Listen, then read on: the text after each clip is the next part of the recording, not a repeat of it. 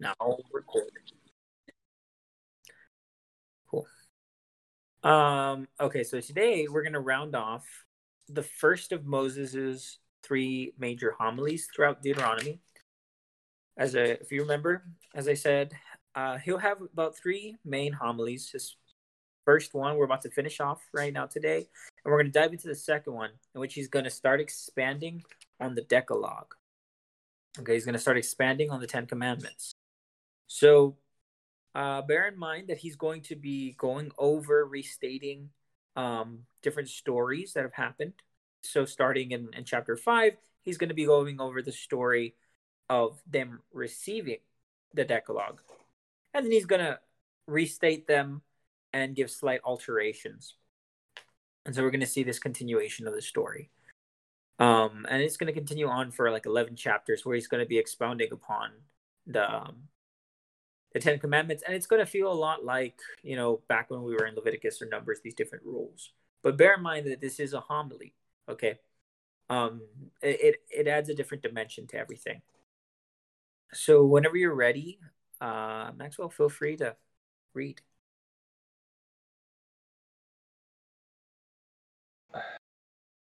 Reading the book of Deuteronomy, chapter 4 and 5. Moses urges Israel to be obedient. Then Moses said to the people, "Obey all the laws that I am teaching you, and you will live and occupy the land which the Lord, the God of your ancestors, is giving you.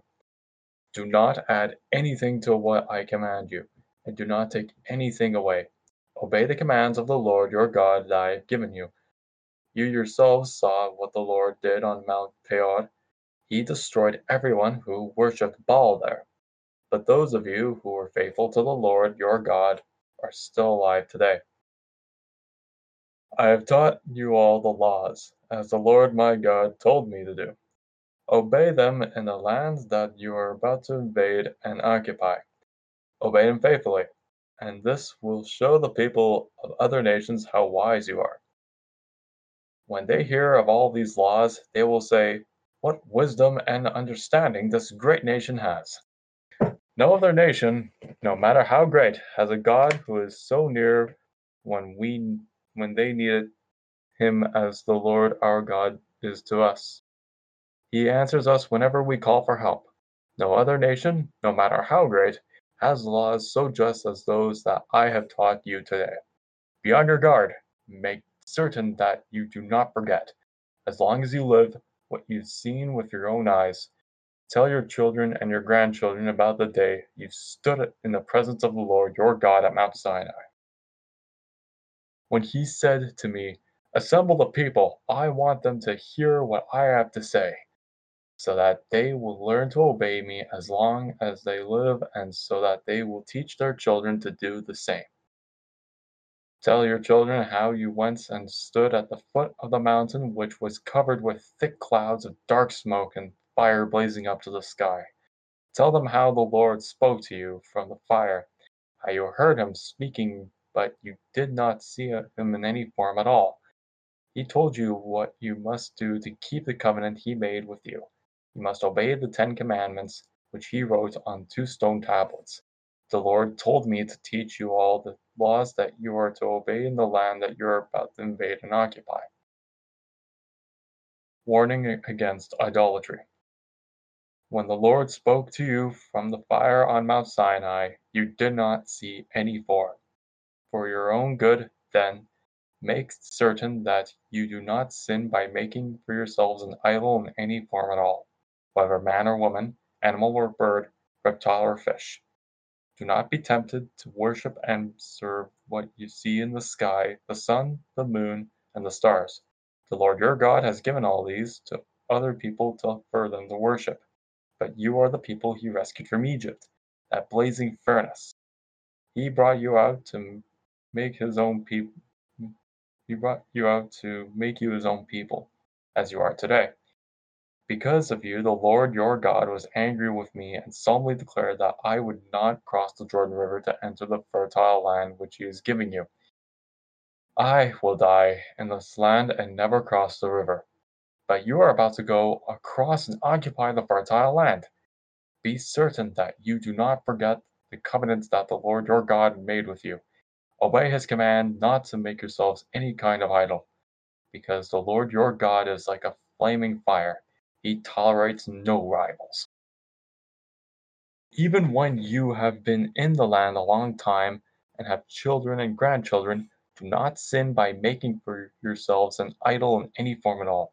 This is evil in the Lord's sight, and it will make him angry. I will call heaven and earth as witnesses against you today that, if you disobey me, you will soon disappear from the land.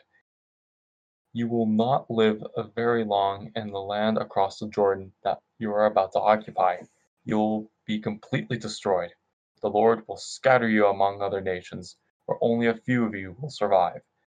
There you will serve gods that made by human hands, gods of wood and stone, gods that cannot see or hear, eat or smell.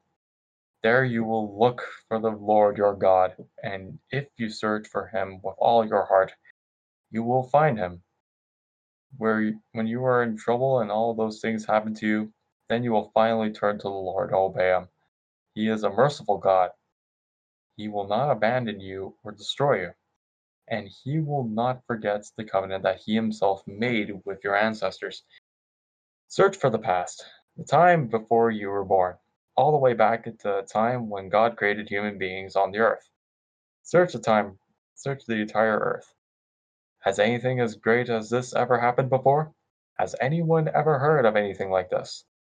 Have any people ever lived after hearing a God speak to them from a fire as you have? Has any God ever dared to go and take a people from another nation and make them his own, as the Lord your God did for you in Egypt? Before your very eyes, he used his great power and strength. He brought plagues and war, worked miracles and wonders, and caused terrifying things to happen. The Lord has shown you this to prove to you that He is alone God, and that there is no other.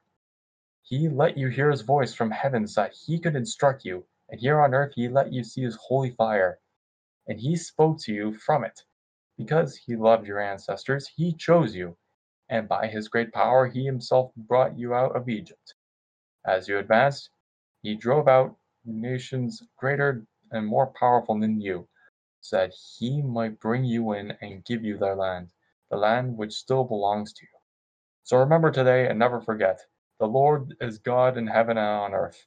There is no other God. Obey all his laws that I have given you today, and all will go well with you and your descendants. You will continue to live in the land that the Lord your God is giving you to be yours forever. Cities of refuge east of the Jordan. Then Moses set aside 3 cities east of the Jordan River to which a man could escape and be safe if he had accidentally killed someone who had not been his enemy. He could escape to one of these cities and not be put to death. For the tribe of Reuben there was a city of Bezer on the desert plateau. For the tribe of Gad there was Ramahoth in the territory of Gilead.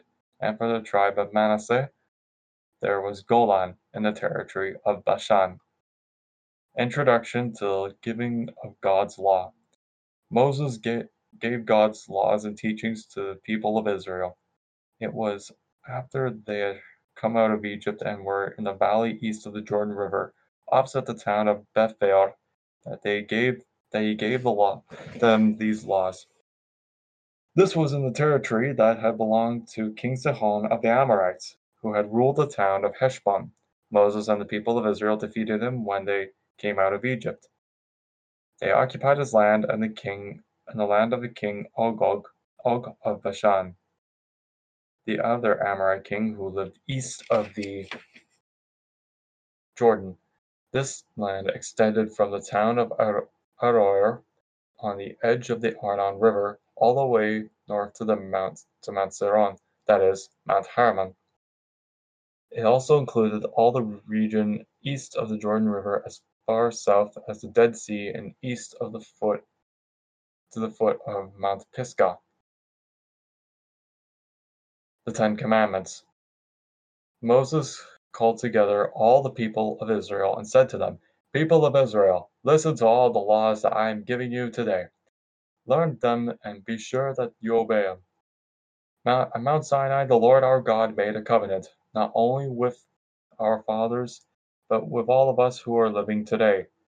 There on the mountain, the Lord spoke to you face to face from the fire. I stood between you and the Lord at that time to tell you what he said, because you were afraid of the fire and would not go up the mountain. The Lord said, I am the Lord your God, who rescued you from Egypt, where you were slaves. Worship no God but me. Do not make for yourselves images of anything in heaven or on earth or in water or under the earth. Do not bow down to any idol or worship it, for I am the Lord your God, and I tolerate no rivals. I bring punishment on those who hate me and on their descendants down to the third and fourth generation. But I show my love to thousands of generations of those who love me and obey my laws. Do not use my name for evil purposes, for I, the Lord your God, will punish anyone who misuses my name. Observe the Sabbath and keep it holy, as I, the Lord your God, have commanded you. You have 6 days in which to do your work, but on the seventh day is a day of rest dedicated to me. On that day no one else is to work, neither you, your children, your slaves, your animals, nor the foreigners who live in your country. Your slaves must rest just as you do. Remember that you were slaves in Egypt, and I, the Lord your God, rescued you by my great power and strength. That is why I command you to observe the Sabbath. Respect your father and your mother, as I, the Lord your God, command you, so that all may go well with you and so that you may live a long time in the land that I am giving you. Do not commit murder. Do not commit adultery. Do not steal. Do not accuse anyone falsely. Do not desire another man's wife. Do not desire his house, his land, his slaves, his cattle, his donkeys, or anything else that he owns. These are the commandments the Lord gave to all of you when you were gathered at the mountain. When he spoke with a mighty voice from the fire and from the thick clouds, he gave these commandments and no others. Then he wrote them on 2 stone tablets and gave them to me. The people's fear. When the whole mountain was on fire and you heard the voice from the darkness, your leaders and the chiefs of your tribes came to me and said, The Lord our God showed us his greatness and his glory when we heard him speak from the fire. Today we have seen that it is possible for people to continue to live, even though God has spoken to them. But why should we risk death again? That terrible fire will destroy us. We are sure to die if we hear the Lord our God speak again. Has any human being ever lived after hearing the living God speak from a fire? Go back, Moses, and listen to everything that the Lord our God says. Then return and tell us what he said to you. We will listen and obey. When the Lord heard this, he said to me, I have heard what these people said, and they are right. If only they would always feel this way. If only they would always honor me and obey my commands, so that everything would go well with them and their descendants forever. Go and tell them to return to their tents. But you, Moses, stay here with me, and I will give you all my laws and commands. Teach them to the people, so that they will obey them in the land that I am giving them. People of Israel, be sure that you do everything that the Lord your God has commanded you. Do not disobey any of his laws. Obey them all, so that everything will go well with you and so that you will continue to live in the land that you are going to occupy.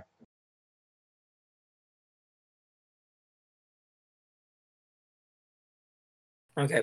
So, as I mentioned, so we had the finishing off of the first homily by Moses.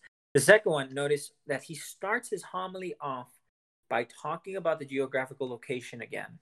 Why does he do this? Because he's trying to show that, Moses received the Ten Commandments, right? The covenant on Mount Sinai. Where was it? It was beyond the Jordan in the valley opposite Beth Peor, right? So he's showing that just how far they've, in a sense, fallen. Because on the mountain, they ascended on the mountain and they were close with the Lord, right? And now you have that they're in a valley. Okay, they're nowhere near God. And towards the end of chapter 5, you see Moses's role as mediator there. And you see them say, it's like, yeah, no, we don't, we're so blessed to be able to hear God, right? Now we don't want to risk dying and hearing him again. So Moses, you go listen to him, and then you can tell us what he says, right? And then what does God say? He says, like, would that they might have always be of such a mind to fear me and keep all my commandments. Then they and their descendants would prosper forever. You know, personally, in my faith experience, there's been many moments where it's just like, you know, I'm at mass and I see the Lord, and I'm just like, wow, like I'm so unworthy. But you know, other times, and I'm outside of mass and I'm joking around with my friends. I'll cuss. I'll be rude to people, and it's like, if only I had kept that awe. If only I had kept that love and appreciation for God at all times. And that doesn't just have to be in that sense, but also, let's say you're struggling, right? In that moment, if you've ever looked at the Eucharist and just known that everything's okay, God is truly present and he's got you, right? And you internalize that in that moment. Imagine if you could live your life always in a perpetual moment like that. No matter how bad life gets, no matter what happens, just having that realization that God is in control, you know, having that realization that he's there with you, and that if you follow him, you keep his commandments, and you have also that one, he's with you, so therefore you should try your best to follow him, and you shouldn't stray away in any way. You'd be more mindful of your sins, no matter how small or how big. I think the one downside between, you know, having mortal and venial sins is like, okay, well, it's only venial, but it's still a sin. It's still bad. It still has a negative effect on your relationship with God. And in fact, venial sins make you more predisposed to commit mortal sins. So if you have, like, oh, I committed a sin. Oh, but it was just venial. No, that's bad. That's still bad. You should treat venial sins as you would any mortal sin. Fear, and as I mentioned yesterday, flee entirely from these venial sins. Try your best to flee from sin at all costs, even, especially, no, not even, but especially the smallest of sins. And let these words of the Lord ring true in your ears, in your mind, in your heart, and internalize it. Would that they might always be of such a mind to fear me and to keep all my commandments, then they and their descendants would prosper forever. As I mentioned once before, St. Benedict's rule starts, the first rule, keep always the fear of God before your mind. Always. And what are we reading in the book of wisdom, or in the book of Proverbs, right? Fear of the Lord is the beginning of all wisdom. But you got to understand, of course, this is not servile fear, right? You're not scared of God because he's big and scary, but you have this holy fear of God. You should have this holy fear of God always present before your minds, so you think before you act. That way, so everything you do, every act of your will, is in accordance with the will of God. And that's why we pray, thy kingdom come, thy will be done on earth as it is in heaven. We want to be able to follow the Lord perfectly, follow and keep his commandments. And how is the best way to do that? By keeping always the fear of the Lord in our minds very, very present. So it doesn't matter if you're going through a hard time, or if you're scared of something that's going to happen, or even if you're just sinning.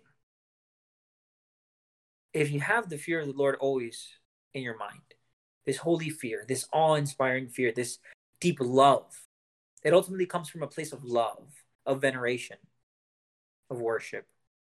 Having this always before your mind, there's not going to be a problem that's too big for you, no matter what the world throws at you. And there's not going to be a single vice that you'll struggle with, whether it be pride or lust or vanity or what you sloth. God is in control. God is God.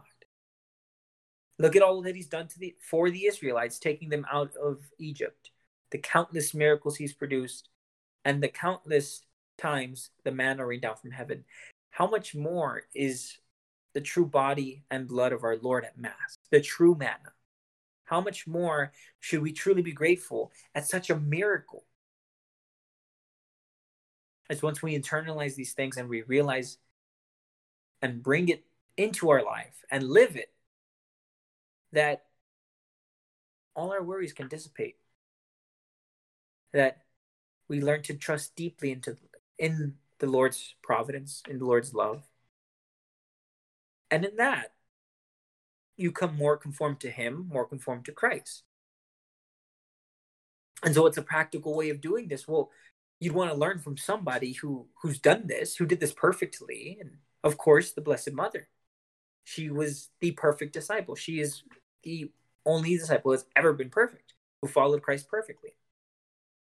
And so if you want to learn how to be a good disciple of Christ, how to always keep the fear of the Lord before your mind, you turn to the Blessed Mother. She's going to teach you how to do that. She's going to lead you to her Son. But not just her, also her holy spouse, St. Joseph. They were both 30 years with Jesus. They knew exactly how to love him, how to follow him, how to worship him. And they will teach you just that. And you got to turn to them so that you may learn from them how to keep the fear of the Lord always before your mind. And in that, it didn't matter if Herod wanted Jesus' life. Mary had full faith and confidence in Joseph to take them to Egypt where they'll be safe. Mary had full confidence in the Lord that when Simeon gave the prophecy that a sword shall pierce her soul as well, she willingly accepted it. Her first words to the angel was, "Be it done unto me according to thy word." So we got to learn to have that true trust in the Lord, humble ourselves to trust in the Lord, to truly depend on him, and having that holy fear always present in our minds. If there are no questions, Jimena, feel free to read Proverbs.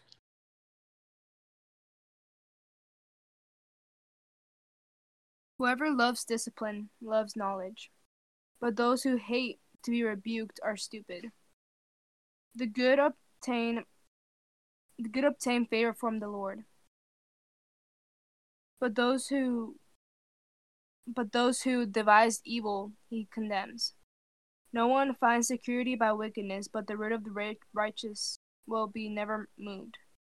A good wife is a crown of her husband, and she who brings shame is like the rottenness of his bones. The thoughts of the righteous are just. The advice of the wicked is treacherous. The words of the wicked are a deadly ambush, but the speech of the upright delivers them. The wicked are overthrown and are no more, but the house of the righteous will stand. One of the condemned for good sense, but the preserved mind is despised. Better to be despised and have a servant than a self-important lack food. The righteous know the need of their animals, but the mercy of the wicked is cruel. Those who till their land have been plenty of food, but those who follow worthless pursuits have no sense. The wicked covet the proceeds of the wickedness, but the root of the righteous bears fruit. The evil and ensnared by the transgression of their lips, but the righteous escape from troubles. From the fruit of the mouth one is filled with good things, and the manual labor has its reward. Fools think over their own way and right, but the wise listen to advice. Fools show their anger at once, but the prudent ignore an insult. However, whoever speaks the truth gives honest evidence, but a false witness speaks deceitfully. Rash words are the sword thrust, but the tongue of the wise brings healing. Trustful lips endure forever, but a lying tongue lasts only a moment. Deceit is in the mind of those who plan evil, but those who counsel peace have joy. No harm happens to the righteous, but the wicked are filled with trouble. Lying lips are an abomination to the Lord. But those who act faithfully are in his delight. One who is clever conceals knowledge, but the mind of the fool broadcasts folly.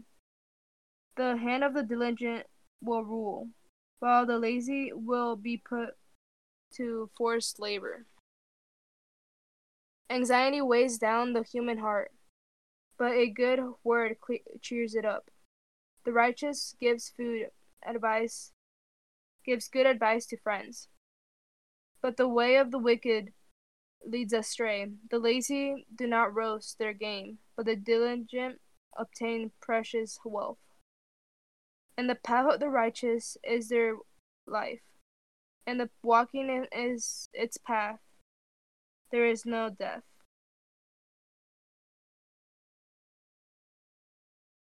So I think the best thing to sum up what was read was in the path of justice.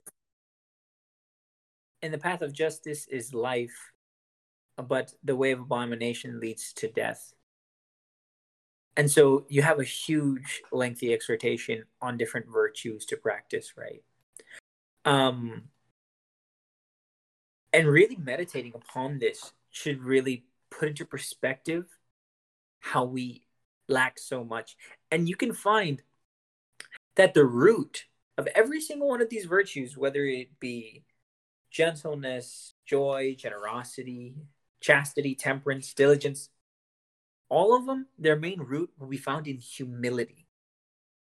And anger, envy, greed, lust, gluttony, sloth, all of the vices, their roots will be found in pride. So if you practice one vice, you're essentially going to be practicing all of them. But likewise, the good news is you practice a virtue, you'll also be practicing all of them. And so that's how you grow in virtue, by practicing it. You're given a choice every single day. Love God or hate him with sin. And in loving God, you're choosing virtue.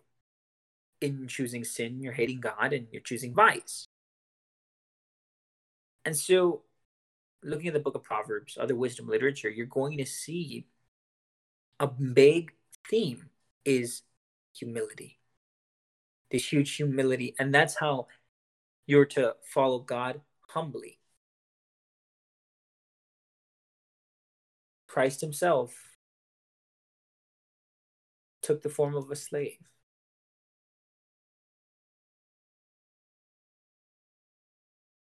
Philippians 2:7. But he made himself of no reputation and took upon him the form of a servant and was made in the likeness of men. Think about that. The God of the universe, right? One who created everything, who knows how wicked and sinful people are, decided to inherit our wicked and sinful humanity. Of course, free from original sin and any sin. But the fact that he decided to enter into it, all out of love. But he did so humbly. Though he was in the form of God, he did not take it as something to brag about.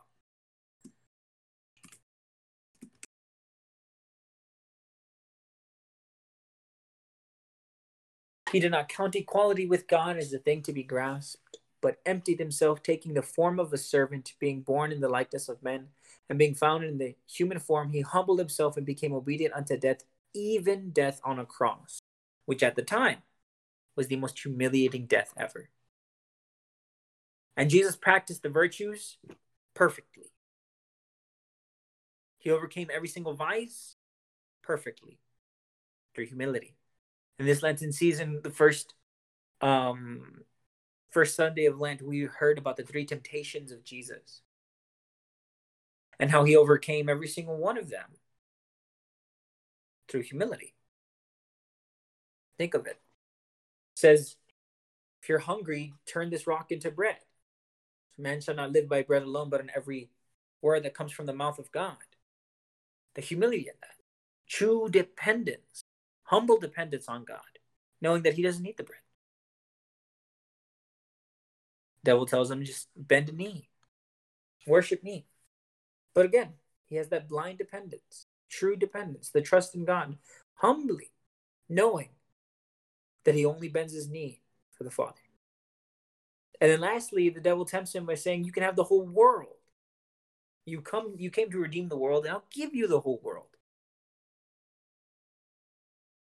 You know, if you jump down now from the height of this temple, legions of angels can come to your aid. Do it. As he says, you shall not tempt the Lord your God. In true humility, surely angels could have come and helped him if he had jumped off. But in his humility, he knew he didn't need to bring out his angels. He knew if he just was humble, he wouldn't have needed to.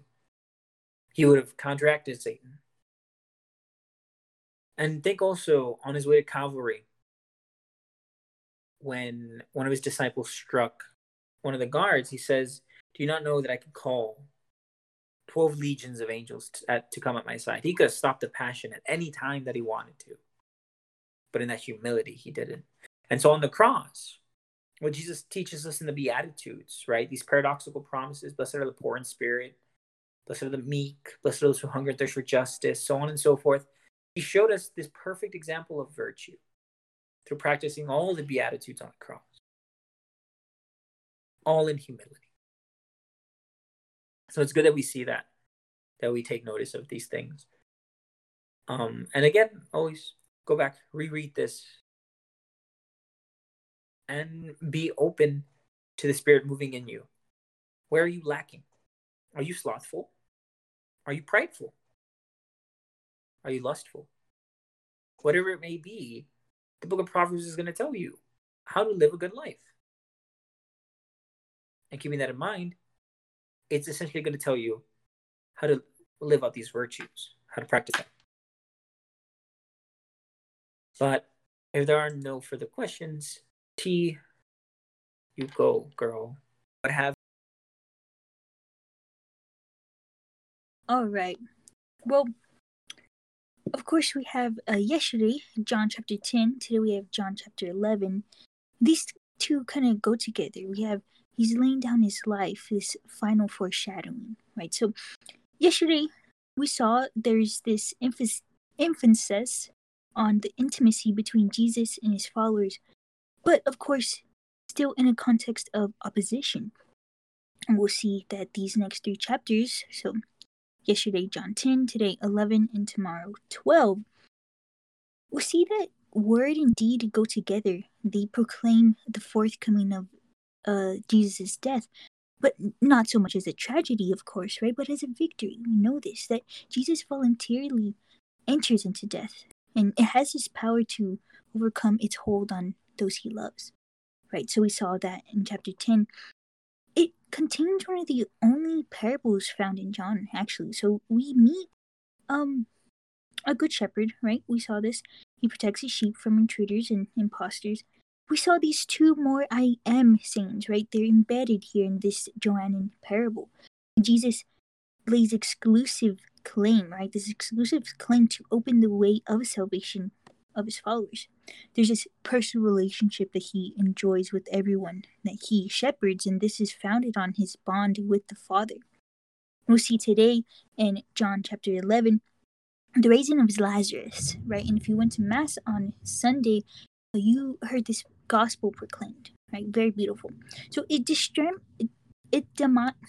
demonstrates the love and power of the Good Shepherd, right? And not only that, but it also foreshadows his death and crucifixion, or death and resurrection, of course, right? There's a 7th sign here. It precipitates the crucifixion of that one who says, I am the resurrection and the life. So we'll see that as we read. We're going to read all of John 11 and then we'll go on. Here's the raising of Lazarus. Now a man was ill, Lazarus from Bethany, the village of Mary and her sister Martha. Martha was the one who had anointed the Lord with perfumed oil and dried his feet with her hair. It was her brother Lazarus who was ill. So the sisters sent word to him, saying, Master, the one you love is ill. When Jesus heard this, he said, This illness is not to end in death, but is for glory of God, that the Son of God may be glorified through it. Now Jesus loved Martha and her sister and Lazarus. So, when he heard that he was ill, he remained for 2 days in the place where he was. Then after this, he said to his disciples, Let us go back to Judea. The disciples said to him, Rabbi, the Jews were trying to stone you, and you want to go back there? Jesus answered, Are there not 12 hours in a day? If one walks during the day, he does not stumble, because he sees the light of this world. But if one walks at night, he stumbles, because the light is not in him. He said this and told them, Our friend Lazarus is asleep, but I'm going to awaken him. So the disciples said to him, Master, if he is asleep, he will be saved. But Jesus was talking about his death. Well, they thought he meant ordinary sleep. So then Jesus said to them clearly, Lazarus has died, and I am glad for you that I was not there, that you may believe. Let us go to him. So Thomas, called Didymus, said to his fellow disciples, Let us also go to die with him. When Jesus arrived, he found that Lazarus had already been in the tomb for 4 days. Now Bethany was near Jerusalem, only about 2 miles away, and many of the Jews had come to Martha and Mary to comfort them about their brother. When Martha heard about that Jesus was coming, she went to meet him, but Mary sat at home. Martha said to Jesus, Lord, if you had been there, my brother would have not died. But even now I know that whatever you ask of God, God will give you. Jesus said to her, Your brother will rise. Martha said to him, I know he will rise in the resurrection on the last day. Jesus told her, I am the resurrection and the life. Whoever believes in me, even if he dies, will live, and everyone who lives and believes in me will never die. Do you believe this? She said to them, Yes, Lord. I have come to believe that you are the Messiah, the Son of God, the one who is coming into the world. When she said this, she went and called her sister Mary secretly, saying, The teacher is here and asking for you. As soon as she heard this, she rose quickly and went to him. For Jesus had not yet come into the village, but was still where Martha had met him. So when the Jews who were with her in the house comforting her saw Mary get up quickly and go out, they followed her, presuming that she was going to the tomb to weep there. When Mary came to where Jesus was and saw him, she fell at his feet and said to him, Lord, if you had been here, my brother would have not died. When Jesus saw her weeping and the Jews who had come with her weeping, he became perturbed and deeply troubled, and said, Where have you laid him? They said to him, Sir, come and see. And Jesus wept. So the Jews said, See how he loved him. But some of them said, Could not the one who opened the eyes of the blind man have done something so this man would not have died? So Jesus, perturbed again, came to the tomb. It was a cave, and a stone lay across it. Jesus said, Take away the stone. Martha, the dead man's sister, said to him, Lord, by now there will be a stench. He has been dead for 4 days. Jesus said to her, Did I not tell you that if you believe, you will see the glory of God? So they took away the stone, and Jesus raised his eyes and said, Father, I thank you for hearing me. I know that you always hear me, but because of the crowd here, I have said this, that they may believe you sent me. And when he said this, he cried out in a loud voice, Lazarus, come out. The dead man came out, tied hand and foot with burial bands, and his face was wrapped in a cloth. So Jesus said to them, "Untie him and let him go." Session of the Sanhedrin. Now many of the Jews who had come to Mary and seen what he had done began to believe in him. But some of them went to the Pharisees and told them what Jesus had done. So the chief priests and the Pharisees convened in the Sanhedrin and said, "What are we going to do? This man is performing many signs. If we leave him alone, all will believe in him, and the Romans will come and take away both our land and our nation." But one of them, Caiaphas, was a high priest that year, and said to them, "You know nothing, nor do you consider that it is better for you that one man should die instead of the people, so that the whole nation may not perish." He did not say this on his own, but since he was a high priest was for that year, he prophesied that Jesus was going to die for the nation, not only for the nation, but also to gather into one the dispersed children of God. So, from that day on, they planned to kill him. So Jesus no longer walked about in a public among Jews, but he left for the region near the desert to a town called Ephraim, and there he remained with his disciples. The last Passover. Now the Passover of the Jews was near, and many went up from the country to Jerusalem before Passover to purify themselves. They looked for Jesus and said to one another as they were in the temple area, "What do you think? That he will not come to the feast?" For the chief priests and the Pharisees had given orders that if anyone knew where he was, he should inform them, so that they might arrest him.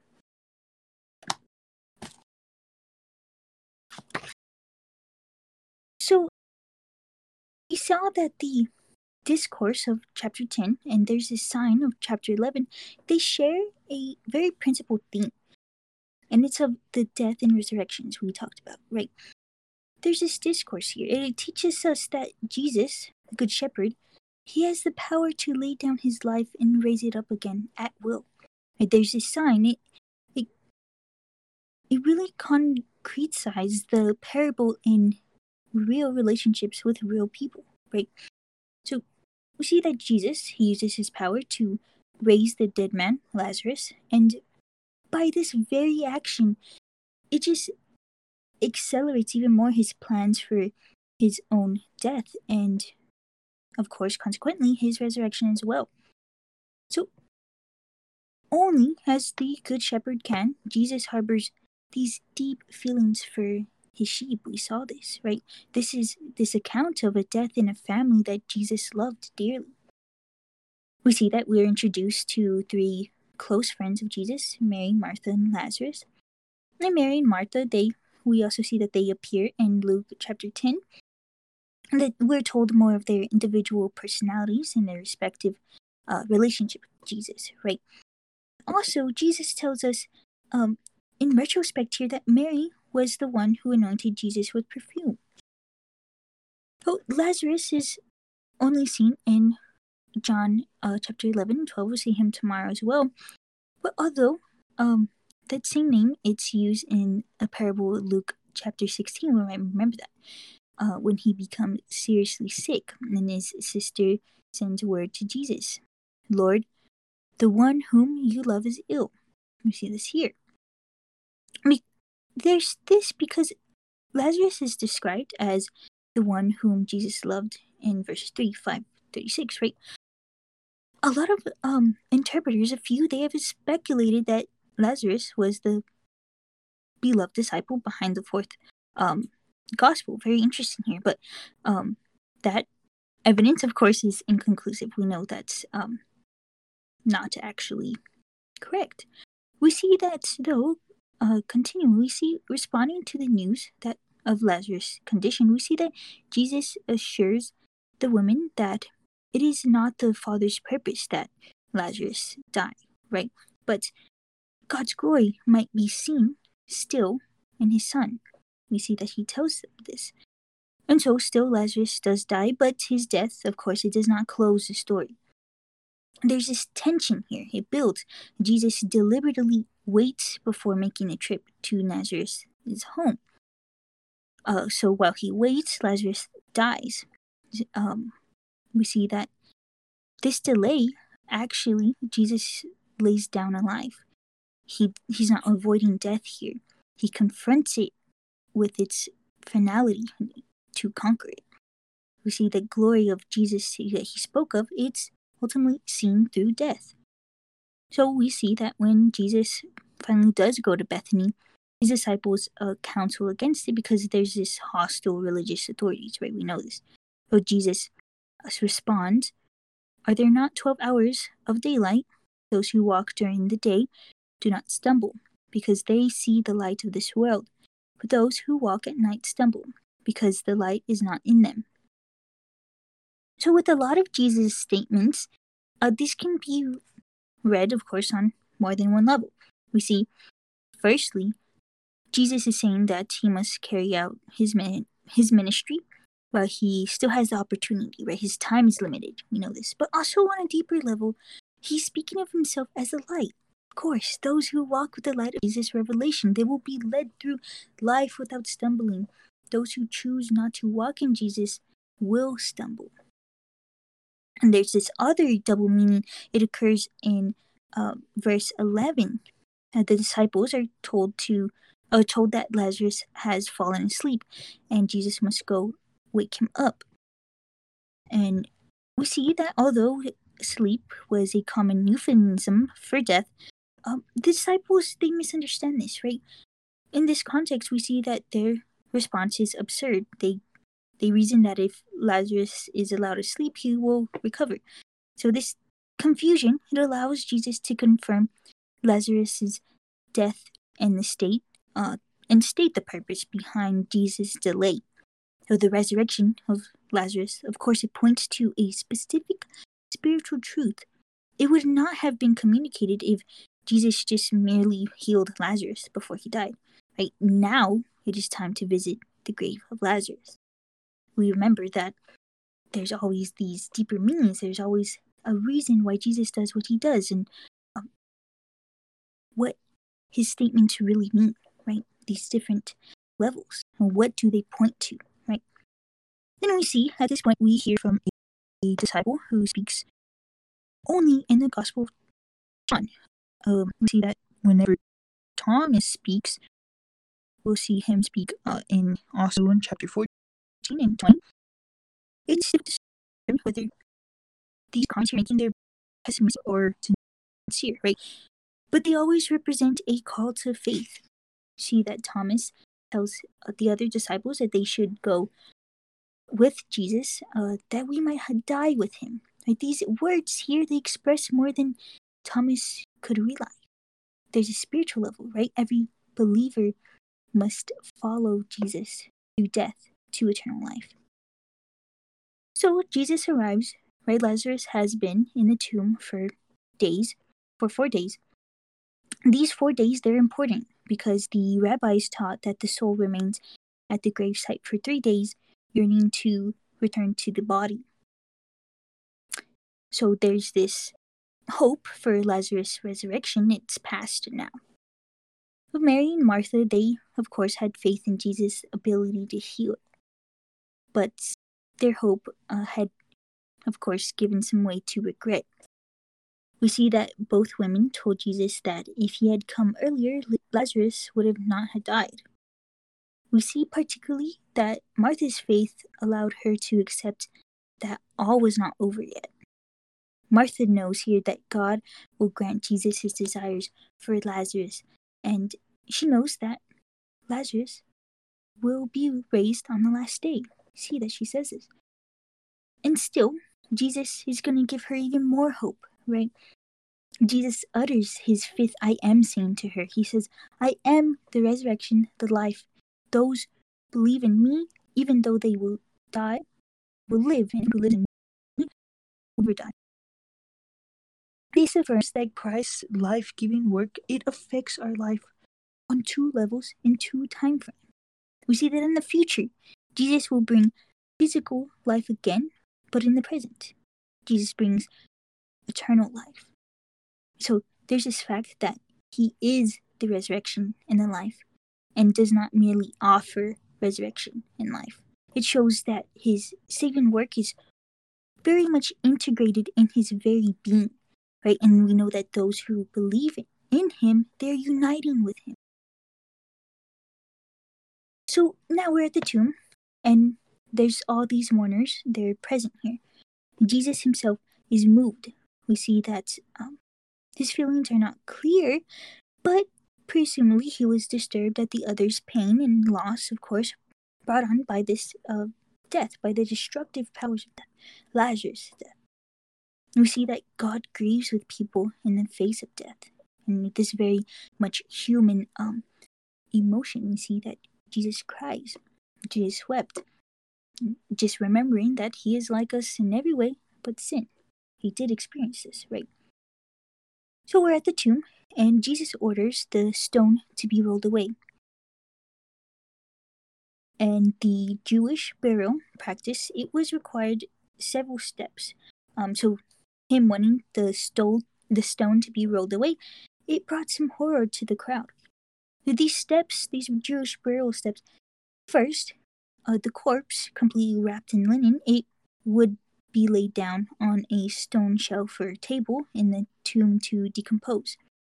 Then, up to a year later, the mourners would re-enter the tomb, gather the bones, and deposit them in urns that were placed in cavities carved in the walls.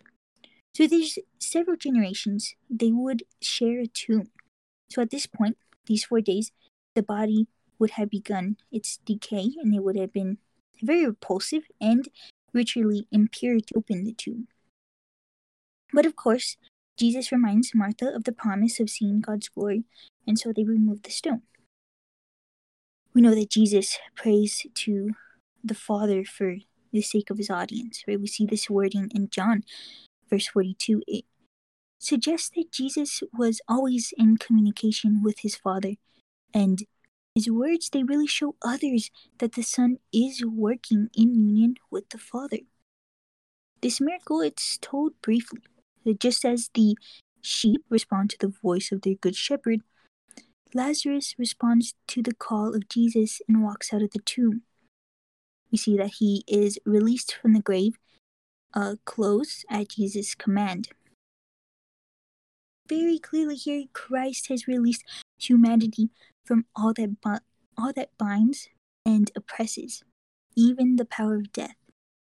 There's this reaction here to the resurrection of Lazarus. It's very mixed. We see that many of the Jews believed in Jesus because of what they witnessed, right? But also, we also see that when the Pharisees hear of the event, they call a council meeting to decide on how to finally stop Jesus, right? This council feared a mass movement to Jesus that would, of course, jeopardize not only their position, but the nation itself. So this opposition to Jesus, it's now political as well as religious, of course. Jesus was put to death in part by the forces of the Roman imperialism, right? So we see at this meeting, the high priest, Caiaphas, tells the council, it is expedient for you to have one man die for the people than to have the whole nation destroyed. Now here, there's this irony in John. It's elevated to this status of prophecy. Like Jesus will die for salvation of the nation, although Caiaphas did not understand the extent of this salvation Jesus would thereby bring, of course, right? So we see that his death, it would be redemptive and unifying for all, both Gentile and Jew. We see this all the time. We talked about this. So, of course, together, overall, we see that chapters 10 and 11, they proclaim that Jesus is Lord over death, surpassing the devotion of any other shepherd. We see that Jesus intimately loves every single one of his sheep. he voluntarily enters death with the power to overcome its hold on those we love, as we said. So this is dramatic foreshadowing of Jesus' death and resurrection.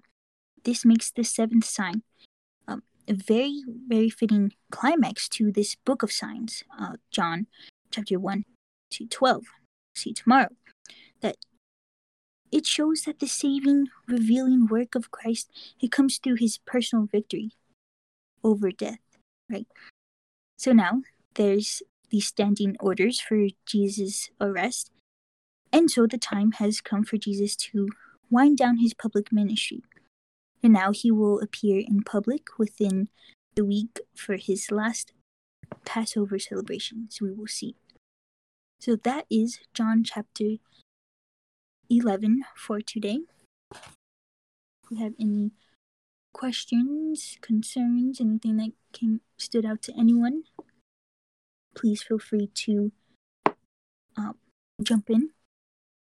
But we can end in prayer. Yeah, for sure, Rochelle. Yeah, for sure, Rochelle.